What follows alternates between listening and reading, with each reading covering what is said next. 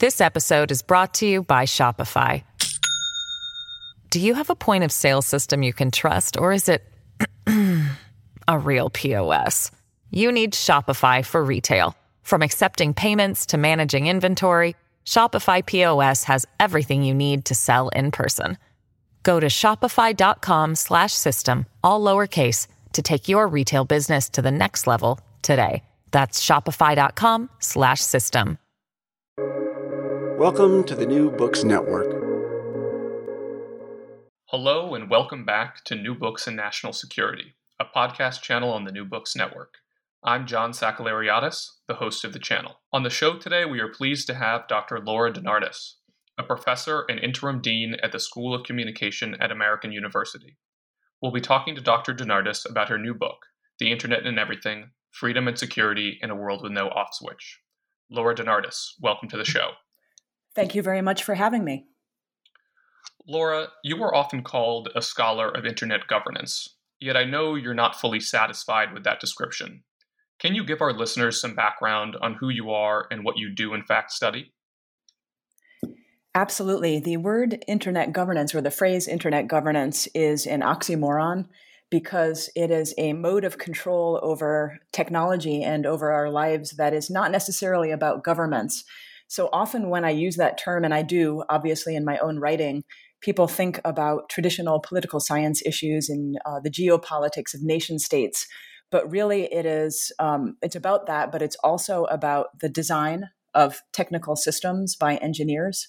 It's about the policymaking role of private industry to a great extent. And it's also about new international institutions that do not have a natural relationship to borders.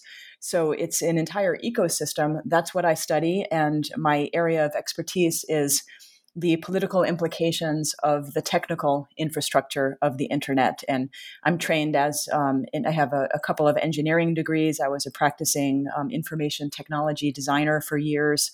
And my PhD is in a field called Science and Technology Studies, which looks at the social implications and the social construction of science and technology. And then I spent quite a few years at Yale Law School, both doing a postdoc and teaching there. So it's very interdisciplinary, the topic, and I think my background reflects that, in that it's about technology, it's about the politics of the technology, and also the legal structures around it. Excellent. And how did you come to write The Internet and Everything?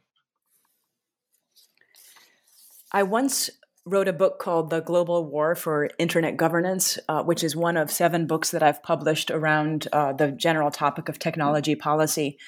And that book explained how the technical infrastructure of the internet is designed and controlled, and by whom, and how these arrangements of technology are also arrangements of power. And no sooner did I close the laptop on that book, which actually I finished writing it in late 2012, then did a looming, burning question enter my mind. And that is, how will the Internet of Things transform these structures of internet governance and the public policy problems around the internet? So I wanted to write the book because I was interested to know, as the internet leaps from 2-dimensional screens into the 3-dimensional physical world, how should internet governance leap from 2D to 3D as well? Great. Let's jump in and talk about what you found. What is the thesis of your book? The basic thesis of this book is that the internet is no longer just a communication network between people. It is a control network in which more things than people are connected, and in which, as ever, control of this infrastructure is a proxy for political power. I started with a story, asking the question, what would the internet be doing if humans suddenly left the earth? And I gave many examples of this. But the reason I did that is to try to capture how far digital systems have leapt from these human-facing display screens and applications into the physical world of material and objects, often called the Internet of Things, which includes home appliances, connected clothing, but it also includes the industrial IoT, if I can use that acronym, Internet of Things. It includes smart cities and also the Internet of Self, meaning that the body is now part of the object space. So the thesis of the book is that the digital world and the physical world can no longer be viewed as distinct spheres, either in practice or in policy. They are completely intertwined. Now, when people hear IoT, their instinct is to think exactly about some of the things you just identified, like light bulbs or baby monitors or their Alexa, excuse me. But you push your readers towards a much more capacious understanding of the IoT. So, what are some of the other major implementations of cyber embedded systems beyond consumer devices that we need to be aware of? Well, they're both far away from the person, the human, and also very close to the human. So starting with the close to the human, we have to start thinking about the IoT not as about refrigerators, which it is about that, but also about things that touch human flesh, are embedded inside of the body, and that interact with our most personal spheres of human existence. So examples of that would be we're in the middle of a once a century pandemic, and I think people are using telemedicine to a greater degree than ever before. And therefore, in the present context, it's very easy to understand this kind of connection of these devices, insulin pumps, cardiac appliances, any number of diagnostic devices that connect in some way to the public internet and convey information either to a doctor or to someone's smartphone. That's very, very personal. It's about the body. And some people around the world, I know some people with subdermal chips that connect wirelessly. This is not the screen-based internet. This is the internet that is hidden inside our very human bodies or touching the human body. And then further away from people, the Internet of Things, of course, includes the industrial Internet of Things, where every imaginable industry from agriculture to manufacturing to transportation not only uses digital information systems to run these, but uses materials and uses systems that actually embed the internet inside of objects in the same way that we do in homes. So that's a major transformation, one that has been happening for a while. And I also suggest that this basic cyber-physical transformation include things like smart city infrastructures, traffic, water systems, and things that might use proprietary technologies at the end, but somehow connect at the back end or in some kind of intermediary infrastructure to what we would think of as the traditional internet. Can you explain why the growth and proliferation of the IoT requires that we reevaluate some basic mental categories we use to make sense of the internet, like who is and who isn't a tech company, and what it means to be online, or who is an internet user? That's a very interesting question. The internet entering the physical world, it challenges every definition of what we use in technology policy, what the terms we've used in internet governance and cybersecurity. To give a couple of examples, it completely topples the term technology company. It topples the term internet user. It makes us question what counts as internet freedom. On the topic of what is a tech company, there are all these acronyms that are used around the world: FANG, BATX, GAFAM, and these are acronyms for what are considered technology companies. GAFAM usually stands for Google, Apple, Facebook, Amazon, Microsoft. These are companies with enormous market capitalizations and very obviously tech companies. But when you think about the internet diffusing into the physical world in every imaginable way, what that means is that every firm is now a tech firm. And they identify as that themselves. I do cybersecurity trainings for people who are on boards of directors of companies, and they definitely view themselves as tech firms, whether it's a financial services company, a transportation company, even a company like Nike that has products embedded. These companies all collect massive amounts of data about consumers. They all require extremely strong cybersecurity just to continue functioning and to have safe products. And they almost all of them have either services or products that are embedded with cyber capability. So what is a tech company versus a non-tech company? If you listen to many podcasts about cyberspace or about internet governance, they make this distinction, but it's impossible to do that if you acknowledge that the internet is now in everything. It's the same question exists for what counts as an internet user. And this is a category that we have always used around the digital divide, around consumer protection issues, around privacy. But what is an internet user in an environment where more objects than people are connected? Many of these, like energy sensors, for example, have no formal relationship to people. And we already know we're going into an election as we record this. Most people also understand that people online are actually bots. They're programs that simulate human activity, whether it's retweets or something else. So that's we have to rethink this category of internet user. I mean, the most pressing issue that makes us have to possibly do away with that category is that people around the world, almost half of people around the world have never been on the internet. And many in the US do not use the internet in the way that you and I do, John. These people, even if they've never been online, are directly affected by what happens online. Right now, there are ransomware attacks on hospitals around the United States, even at a time when we need more hospital capacity than we have because of the coronavirus. So the ransomware attacks in these doctors' offices, in these hospitals, these are affecting people profoundly, even if they themselves are not online. Now, ultimately, what I want to get to with you, Laura, are the implications of all of these really important changes. But before we get there, I want to make sure our listeners have a really strong understanding of the necessary context. So let's talk briefly about internet governance as it exists today.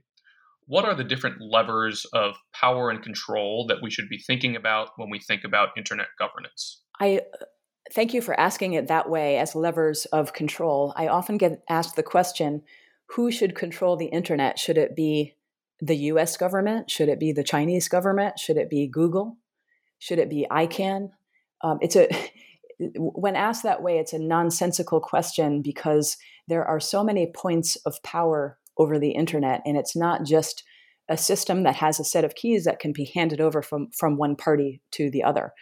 There are layers upon layers of power structures that have very powerful they're very powerful forces over civil liberties, over economic freedom, and over geopolitical power. So just to give an example of a few of these, the one that is perhaps the most technologically sealed from an average person who is, using picking up an iPhone or accessing a site through their laptop or using a connected coffee pot at home. A power behind that is technical standard setting. And there are hundreds of institutions around the world that establish these blueprints for how technology should be built in order to achieve interoperability. In the internet space, there are some that have long dominated. These include the Internet Engineering Task Force and the World Wide Web Consortium, for example.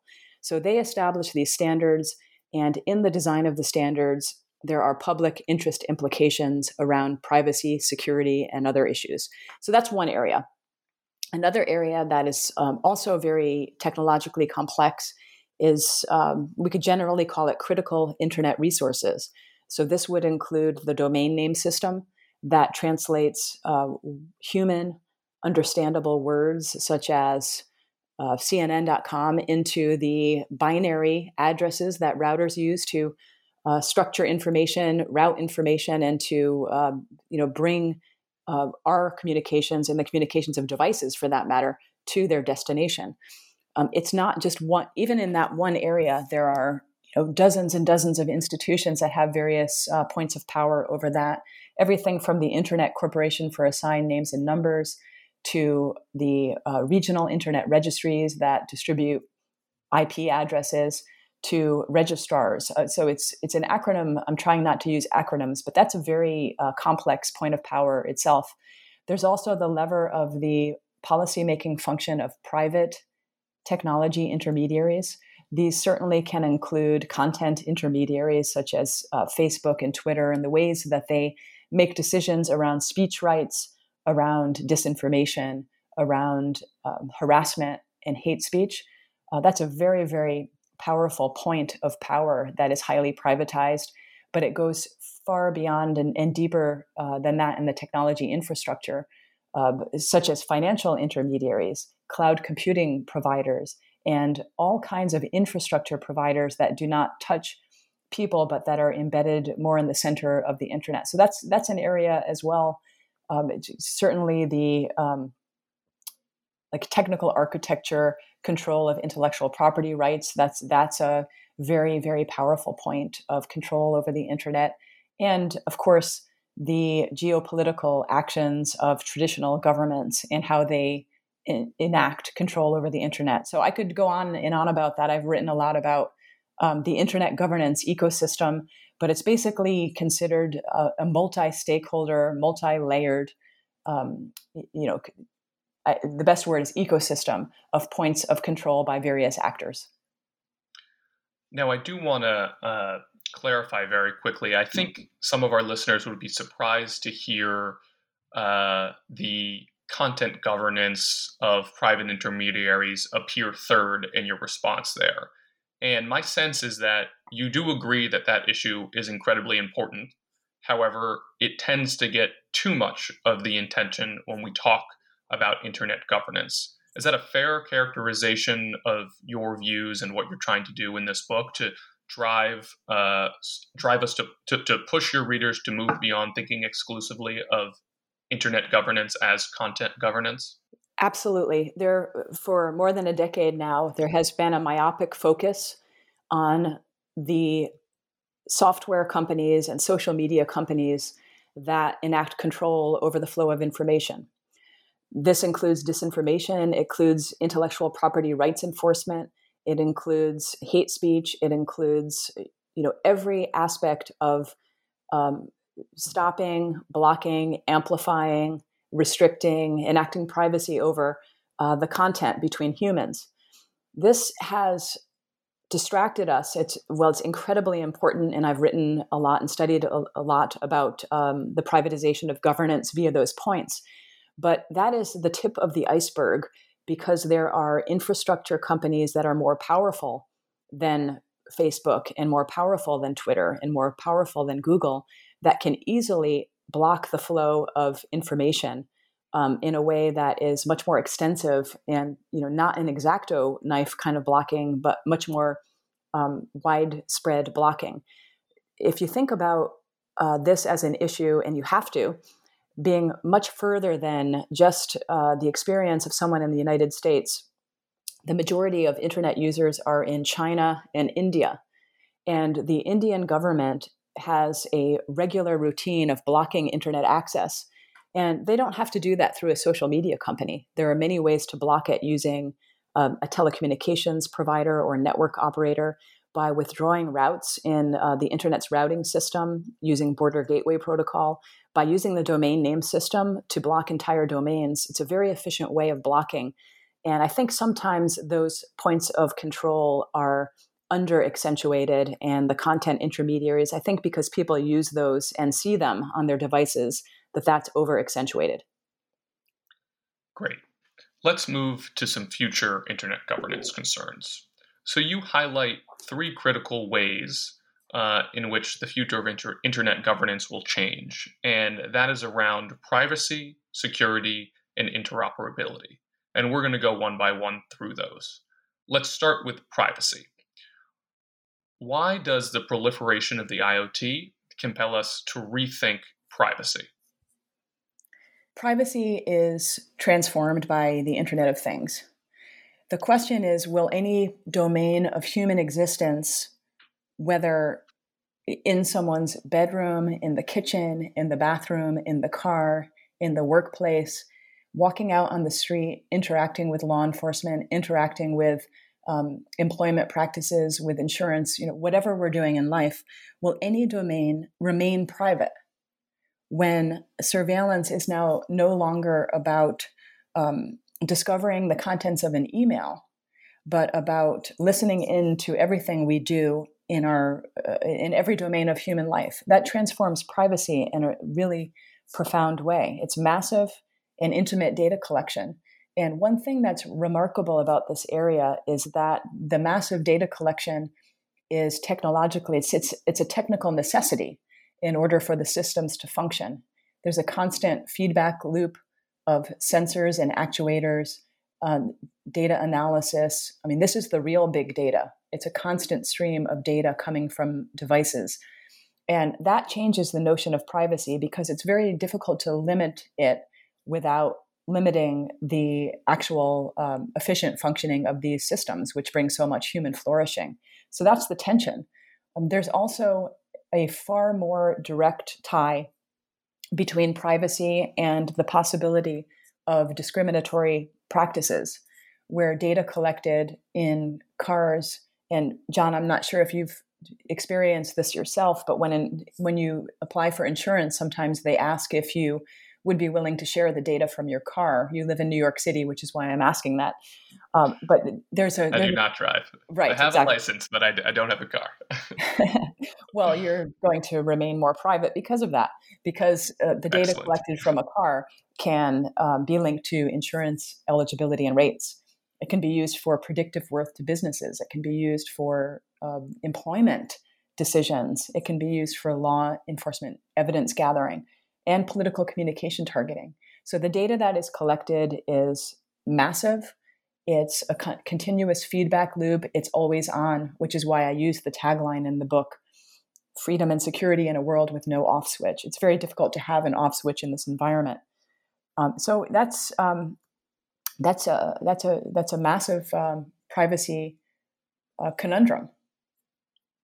Well, that's a lovely segue into my next question, because one of the things that really stuck with me from your book is your description of the mediating power of computer screens and the rise in recent years of ambient surveillance.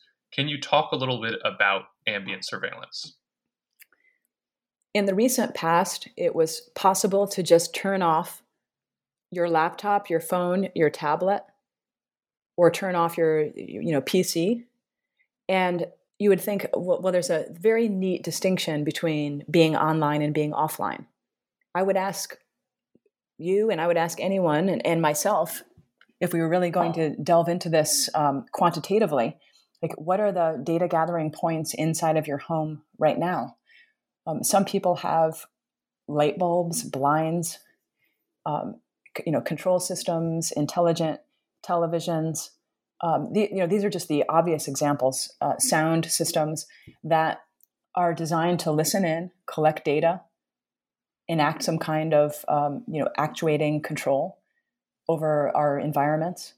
This is something that is completely different because it's constant feedback, it's pervasive, and it's not exactly visible in the same way that other kinds of technologies are visible. At one point, something like the kitchen sink, when water came into the kitchen in history, that became a very visible technology. But at some point, we as a society stopped thinking about that as technology because it becomes so routine, so expected, and just kind of fades into the background. The internet is fading into the background in a similar way. And ironically, now people have faucets that are smart faucets that do embed what we now think of as technology. So there's this connection between those old kinds of technologies that we no longer think about in that way and things that we do think about as technology, but that are being buried, diffused, and embedded into those old systems. The archetypal image of surveillance architecture is the Orwellian monolith, a top-down, highly regimented infrastructure. But that is not how the internet, and even an increasingly privacy-invasive internet, operates. Can you talk about some of the synergies between data-hungry social media companies and national governments? We have the digital mediation of the public sphere, and then we have the privatization of the conditions of civil liberties within that sphere. Everything that I'm guilty of this myself. Sometimes I will draw on a whiteboard the internet as a cloud. Obviously, that is completely erroneous, but it makes it seem like it's some kind of public infrastructure when in fact it is run, funded, operated, administered, and governed by the private sector.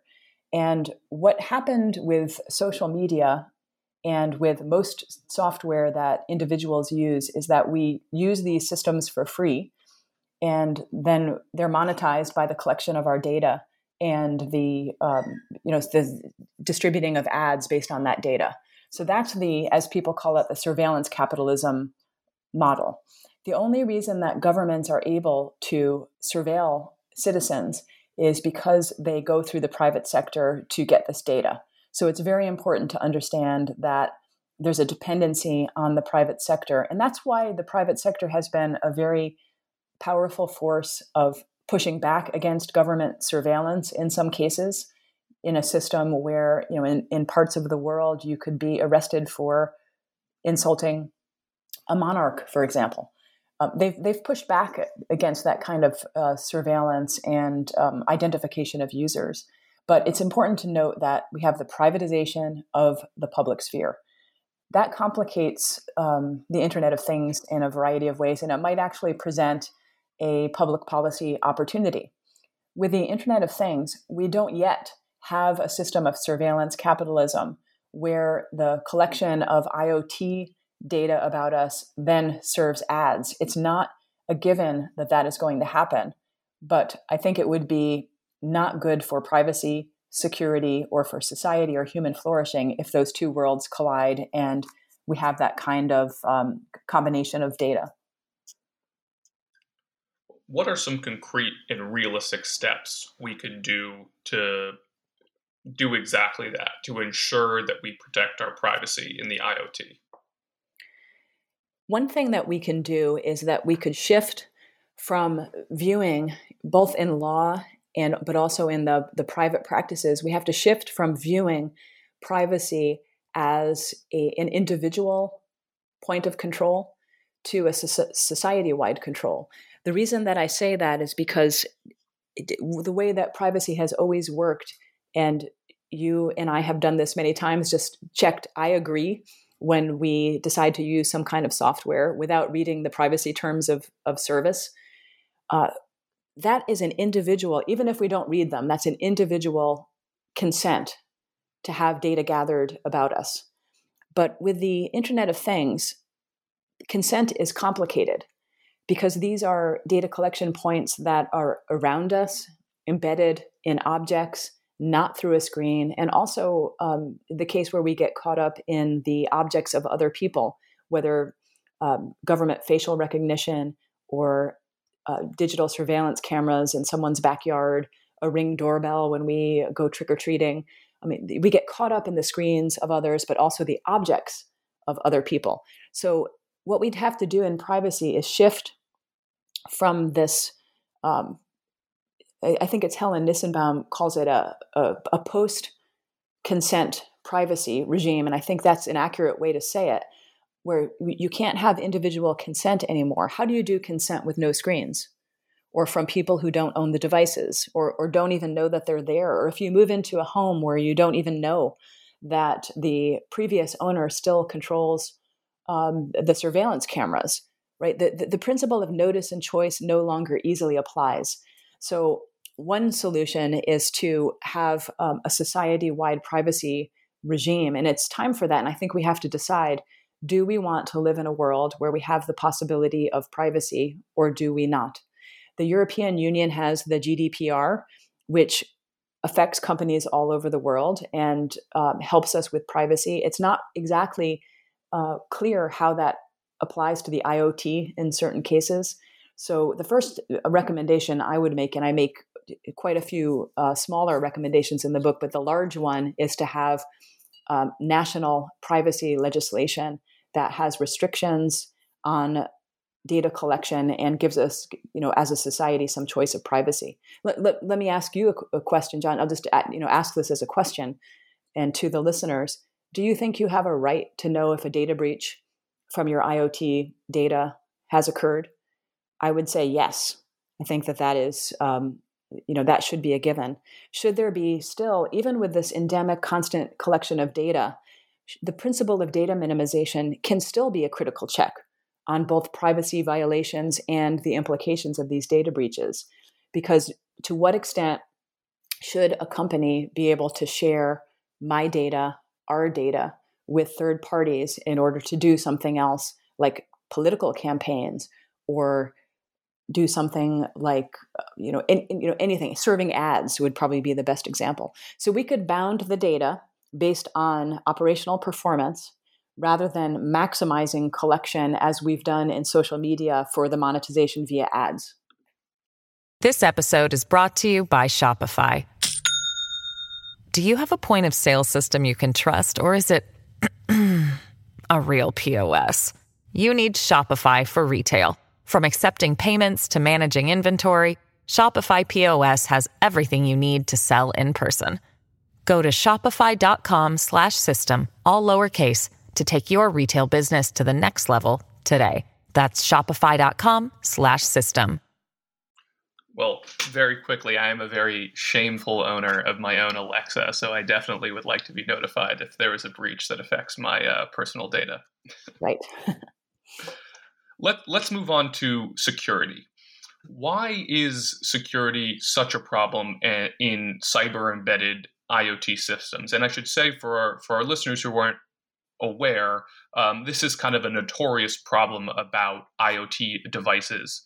They are notoriously insecure, use default passwords, and are highly vulnerable to very rudimentary cyber attacks. A cybersecurity breach is no longer about losing access to communication, which is serious enough, or losing access to bank accounts, which is serious enough, or losing access to the ability to work from home, or the ability to take classes, the ability to vote, and gain access to political information.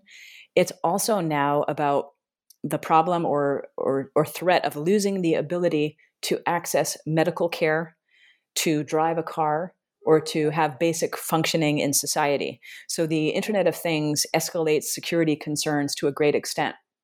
Part of that is obviously around cyber war. And, cyberspace has long been the fifth domain of warfare.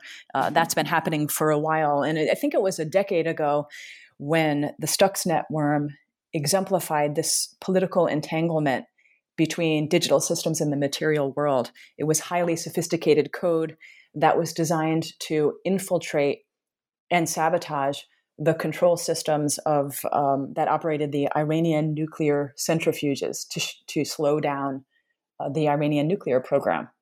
Well, since then, there have been countless politically motivated attacks on infrastructure, including disruptions on a fairly regular basis to the Ukrainian power systems.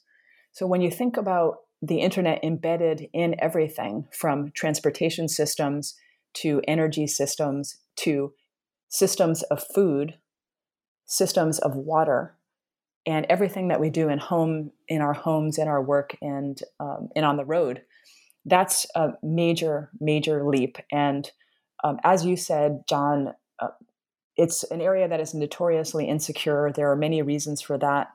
Part of it is because there's rapid innovation now, and there is a rush to bring products into the market with, in some cases, security as an afterthought. So it's great to have all of this rapid innovation, but some of these systems are not secure, and security is not built in by design. There's a second reason that's a bit more technical, and that's that some of these objects are constrained architectures, in that there's not a lot of room for microprocessing power or memory. So if a policymaker wanted to enact a law such as you have to encrypt everything coming from that device, sometimes it's not that easy to do that because they're constrained architectures that may not have the processing power necessary to do that. And then I could give a number of different reasons, but maybe just one on the consumer side. If someone is coming home from the hospital with a new baby, installing the car seat for the first time, you get the baby home, you set up your baby monitor in the by the crib so that you can hear and see what's happening. The very last thing that couple would think about is upgrading the password on the baby monitor. So there's a lot of human agency around this as well. Laura, you have the distinguished honor of teaching me what transduction is. And this was really one of the fascinating things I learned in this book. So can you tell our listeners what transduction is, first of all, and how it changes the security calculus for cyber embedded devices? Cyber physical embedded devices. This is an area from engineering that really helps to capture how cybersecurity is transformed and what is necessary to tackle. And if you think about the word transduction, it comes from Latin, which just means to lead across. And it tries to capture the conversion of one form of energy to another. Sensors detect or sense and capture a signal from the real world, such as motion, pressure, temperature, sound. These are sound is the manipulation of molecules that can be detected, a signal from the real world. And they convert that signal to an electrical form and then digitize and transmit that over a digital network.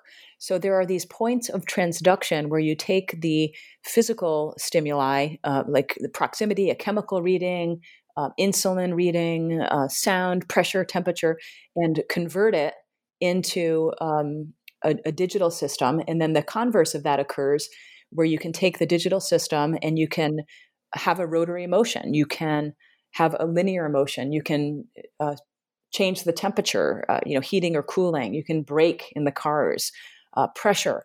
So that's the conversion point. So it goes both ways with the sensors and with the actuators. But the reason that this is important for policy, and as always, if you think about the basic thesis that systems of architecture are also systems of power that affect policy, this transductive space, the interaction between the physical world and the digital world. These are new spaces for lots of good things, right? Social, economic efficiency, social improvement, but they're also points of manipulation in vulnerability, where things can be attacked, manipulated, or you can enact surveillance. So if you think about just two more points on this, what this also means is that in order to, and I hear typing, I'm not sure where it's coming from, but in order to design these systems, you can't just be an information engineer or a computer scientist. It also requires mechanical engineering, electrical engineering, and material science and chemistry. So the policy making around this requires a different set of technical and scientific understanding. And then it also means, and this is most salient to cybersecurity concerns, is that in order to carry out a cyber attack, you never have to even touch a digital system. All you have to do is manipulate the physical transductive sensing that happens in the real world. So, Laura, that was my typing, and I'm sorry for cutting across your answer there. But I did want to get to the role of governments and offensive cyber operations here very briefly. So you kind of urge governments to recognize the increasing stakes of the proliferation of the IoT and to be more cautious before exploiting cybersecurity vulnerabilities. Now, I want to ask you, is it realistic that governments will impose more self-restraint when the value of these types of attacks increases at the same time that the blowback risk does too?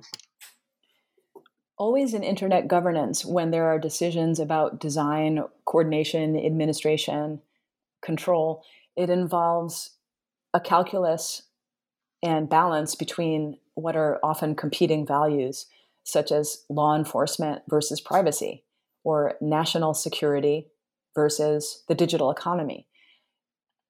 But if you take the cyber physical transformation and how the internet is entering everything into this, it really should give governments pause on some of where the balance is, where the needle is on some of these.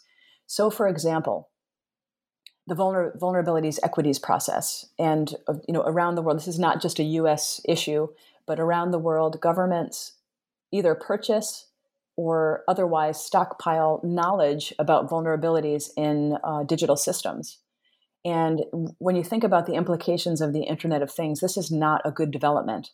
Historically, with the Internet, it was always the case that if someone found a vulnerability in, for example, IBM software, Microsoft software, Oracle, they would identify what that is and it would be patched. And that's a big part of cybersecurity. But now, instead of identifying those, there is a process of hoarding that knowledge for a very important reason. It is to be able to have cyber offense, because cyberspace is such a big part of the geopolitical national security landscape. But when you think about the implications of leaving something in the cyber physical world unpatched and not solving that problem, rather than just leaving the vulnerability open, where the government that hoards that knowledge may not be the only person who's aware of it, but hackers, adversaries, terrorists, that is something definitely to rethink. Because these systems are it's not just about hacking into or keeping a vulnerability around a financial system or a social media system or a communication system, which is already has enough implications. But it's about keeping our energy grid up, keeping our transportation systems going, keeping food security, and our basic ability to move around and function in society. I went out to a farm in Culpeper County, Virginia, not far from where I live in Washington, D.C., to take a look at the autonomous milking machines and see a cow walk into a stanchion and be milked by a robot on a voluntary basis. And it hit me at that moment, the connection. And of course, the farmer can access that information over a smartphone. It really hit me about the connection between food security and internet governance.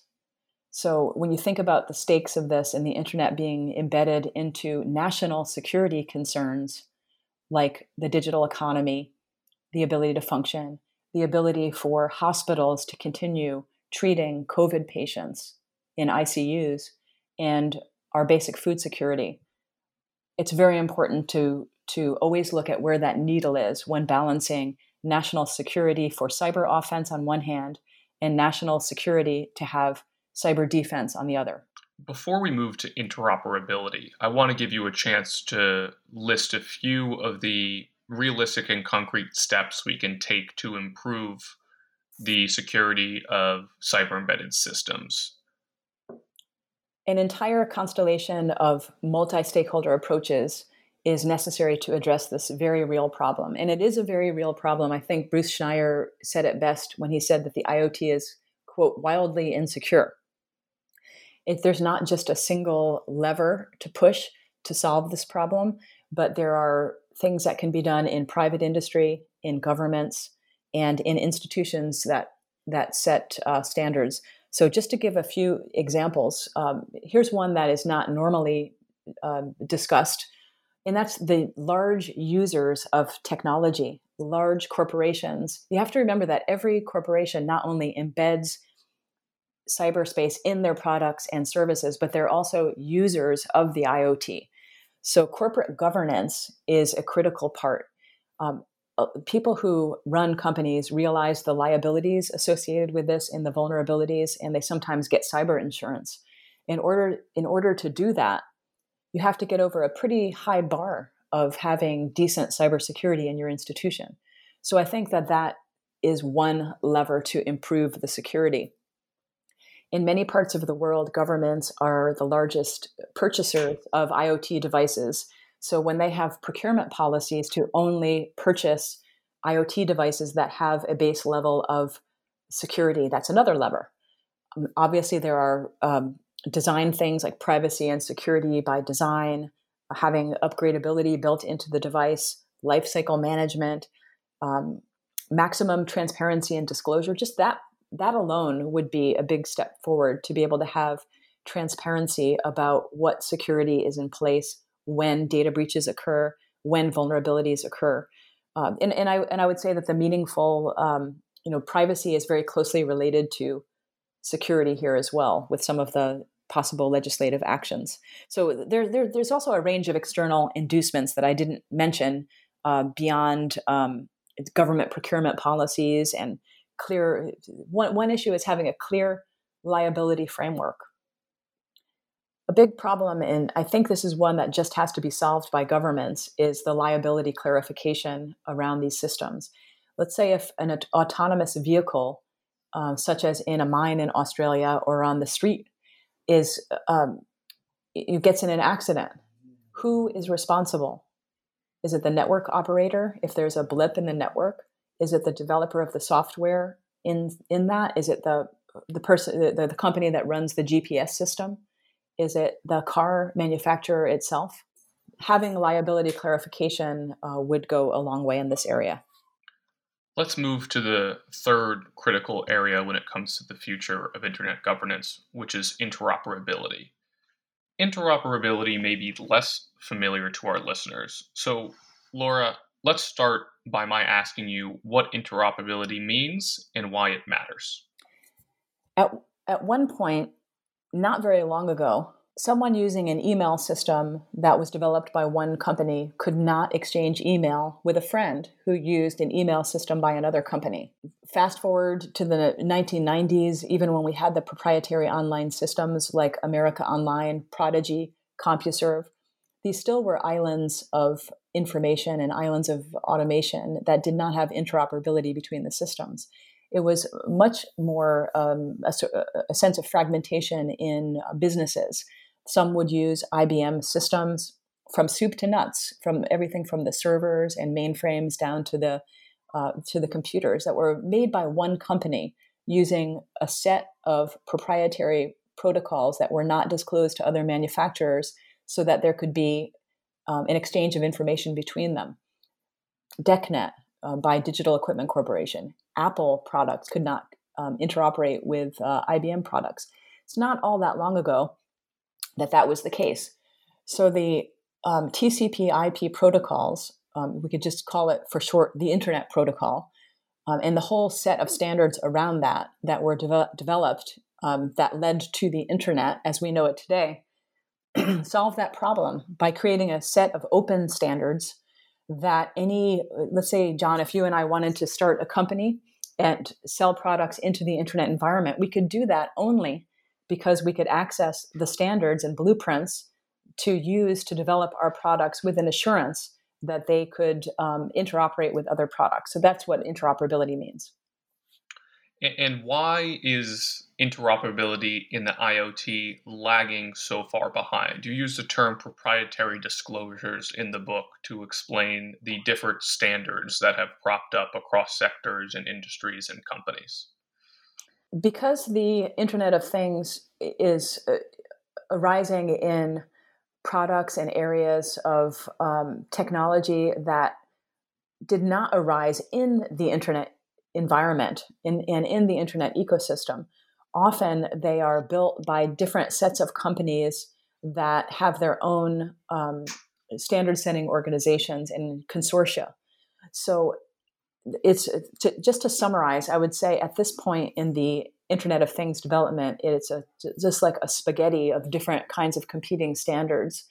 And part of that is because there are competing standards institutions that are developing same kinds of open architectures to try to solve this problem.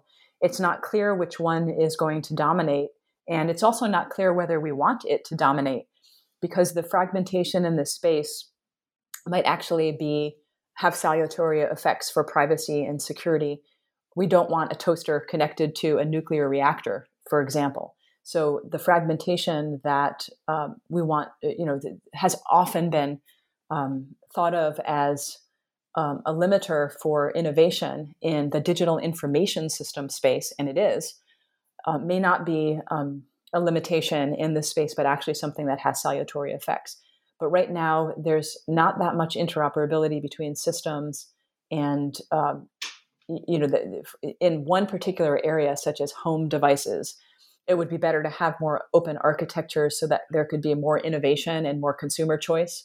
But when you look at interoperating different areas, it may be better to have some fragmentation and some disconnect between those.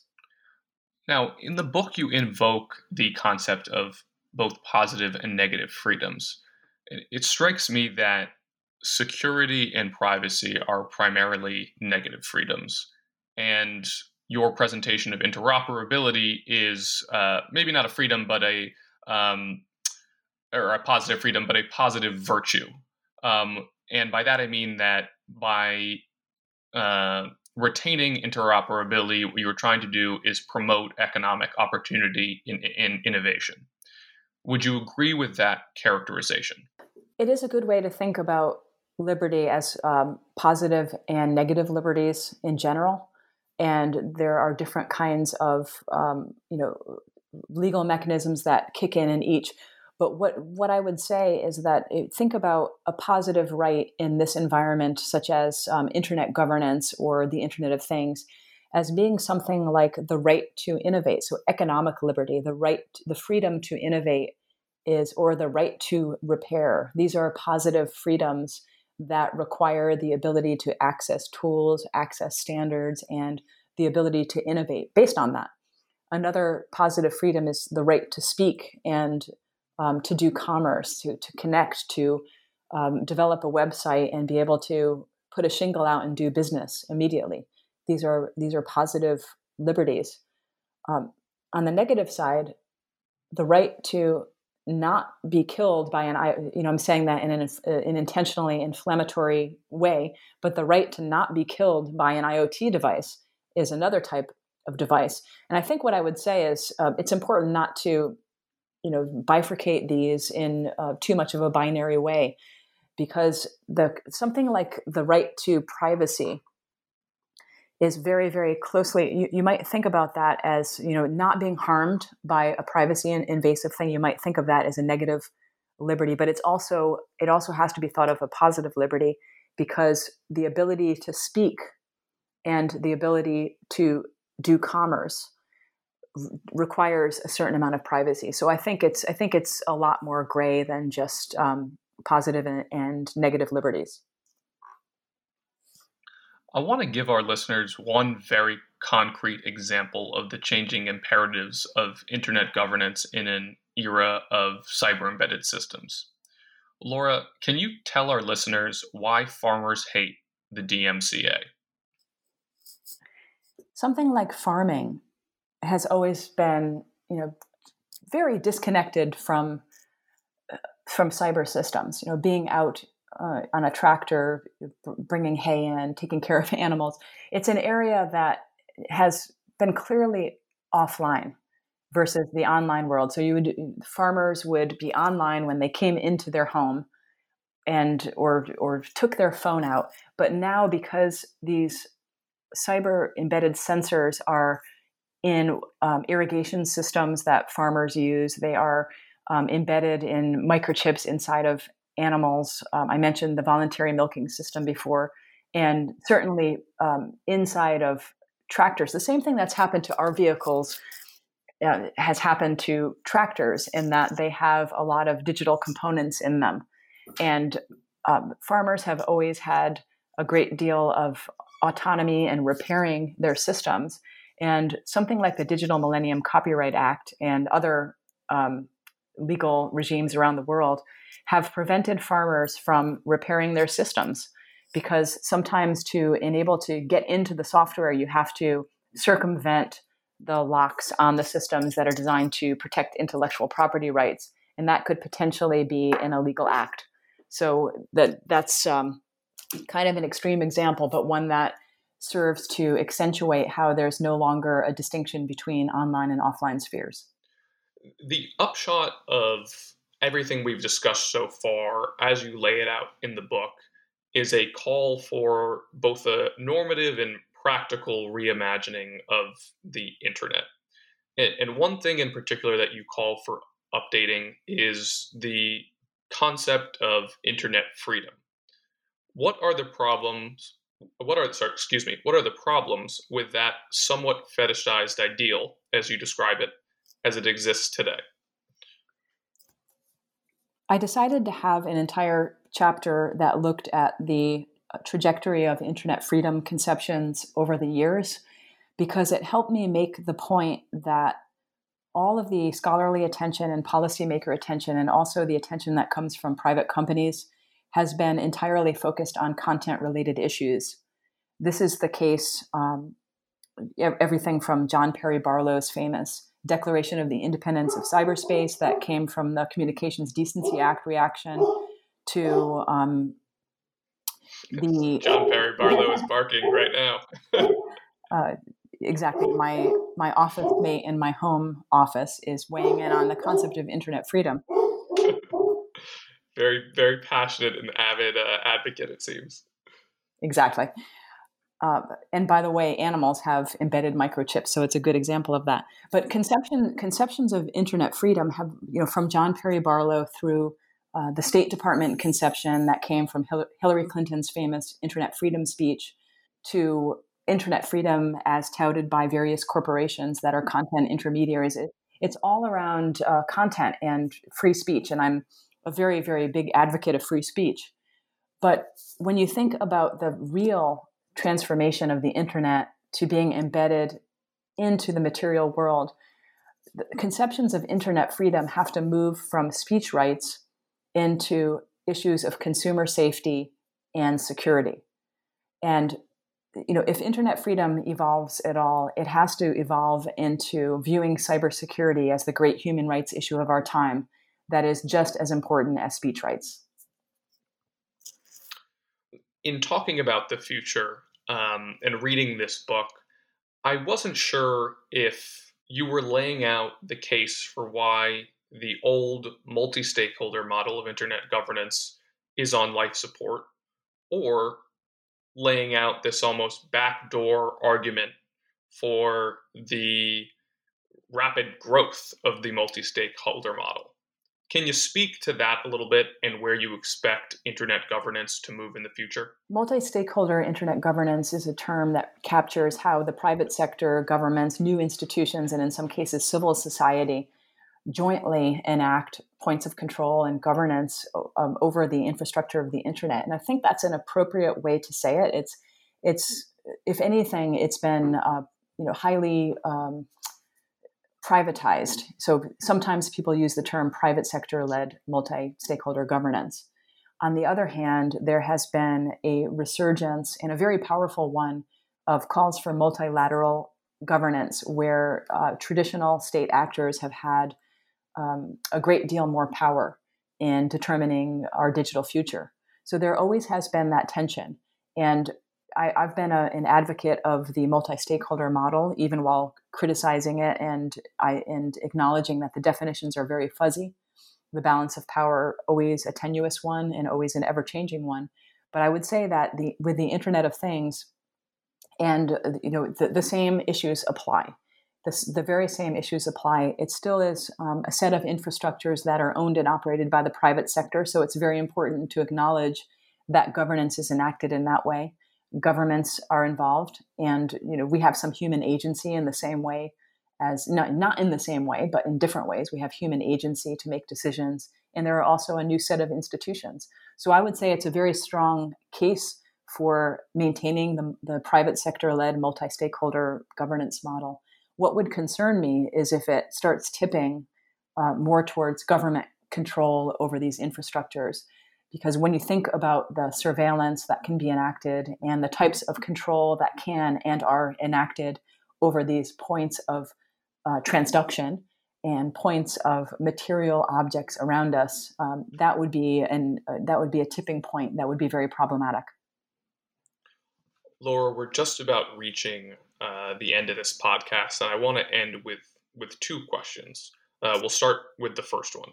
So, first, are you optimistic that we, humanity, society, the United States, is going to be able to take up this call to manage this increasingly grave cyber and internet governance problem in the future? I'm very optimistic about how the IoT in the future will interact. We're in the middle of a pandemic now, and so I think people understand the importance of telemedicine capability to just be able to function and have healthcare. Anyone with a disabled family member already understands this. Anyone with a family member with Alzheimer's understands the upside of the Internet of Things. There are going to be it's environmental rights. The Internet of Things is already helping conservation efforts with things like energy sensors helping to detect leaks in pipelines, for example. Autonomous vehicles are already improving the safety and the productivity in a variety of industrial settings. And I assume that kind of safety will translate into autonomous vehicles everywhere when we get to that point in society. These are all amazing things for human flourishing, for the economy, and for our ability to function in an efficient way in society and interact with each other and continue getting healthcare even in the midst of a pandemic. And I'm an engineer at heart. I love technology. I'm a big user of technology.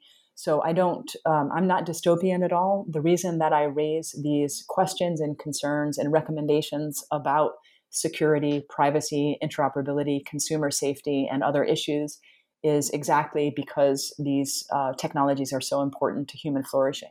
I think anybody who's in a position of governing would be well served by reading this book and doing a little bit more forward thinking. But before I let you go, I did wanted to ask, a lot has happened since you published this book. Frankly, I wanted to have a discussion with you about current events, but there are too many topics to choose from. So I'm going to rephrase the question. If you had another 12 months to work on this book and you could add another chapter or another few vignettes here or there, what topic from the last, or what event from the last 10 to 12 months do you wish you could have included? Well, there are two big contextual things on my mind right now. One is the election and the other one is the pandemic. And I did in the book address the possibility of the Internet of Things being used to disrupt democracy and disrupt elections. So I feel like I covered that in unfortunate detail. But what I didn't anticipate at all was that halfway through my book tour and introducing this book, that we would be hit with a once a century pandemic. That was definitely not on my radar screen, even though I did discuss health devices in the context of the IoT in the book. So I think what I would do is I would probably flip the question that I asked in the beginning. And actually, the question I asked is retrospectively chilling in light of the pandemic. I asked, what would the internet be doing if humans suddenly left the earth? And I think in light of the pandemic, I might also ask the question, what would humans be doing if the internet suddenly left the earth? Because we would really be in a greater problem than we are now. Imagine if people have criticized the internet a lot over the years for very real reasons: social isolation, social media and loneliness, hate speech, polarization, hacking, all kinds of problems, disinformation. But boy, we sure need it now. And I think the pandemic is an example of how much we need the internet and in order to function. So I would probably ask that question: what would we be doing during a pandemic if we didn't have the internet? Laura DeNardis, thank you for coming on the pod, and to all the listeners on the New Book Network. The book is The Internet and Everything: Freedom and Security in a World with No Off Switch. I promise you'll enjoy it, even if you're not a technologist. Thanks. Thank you so much.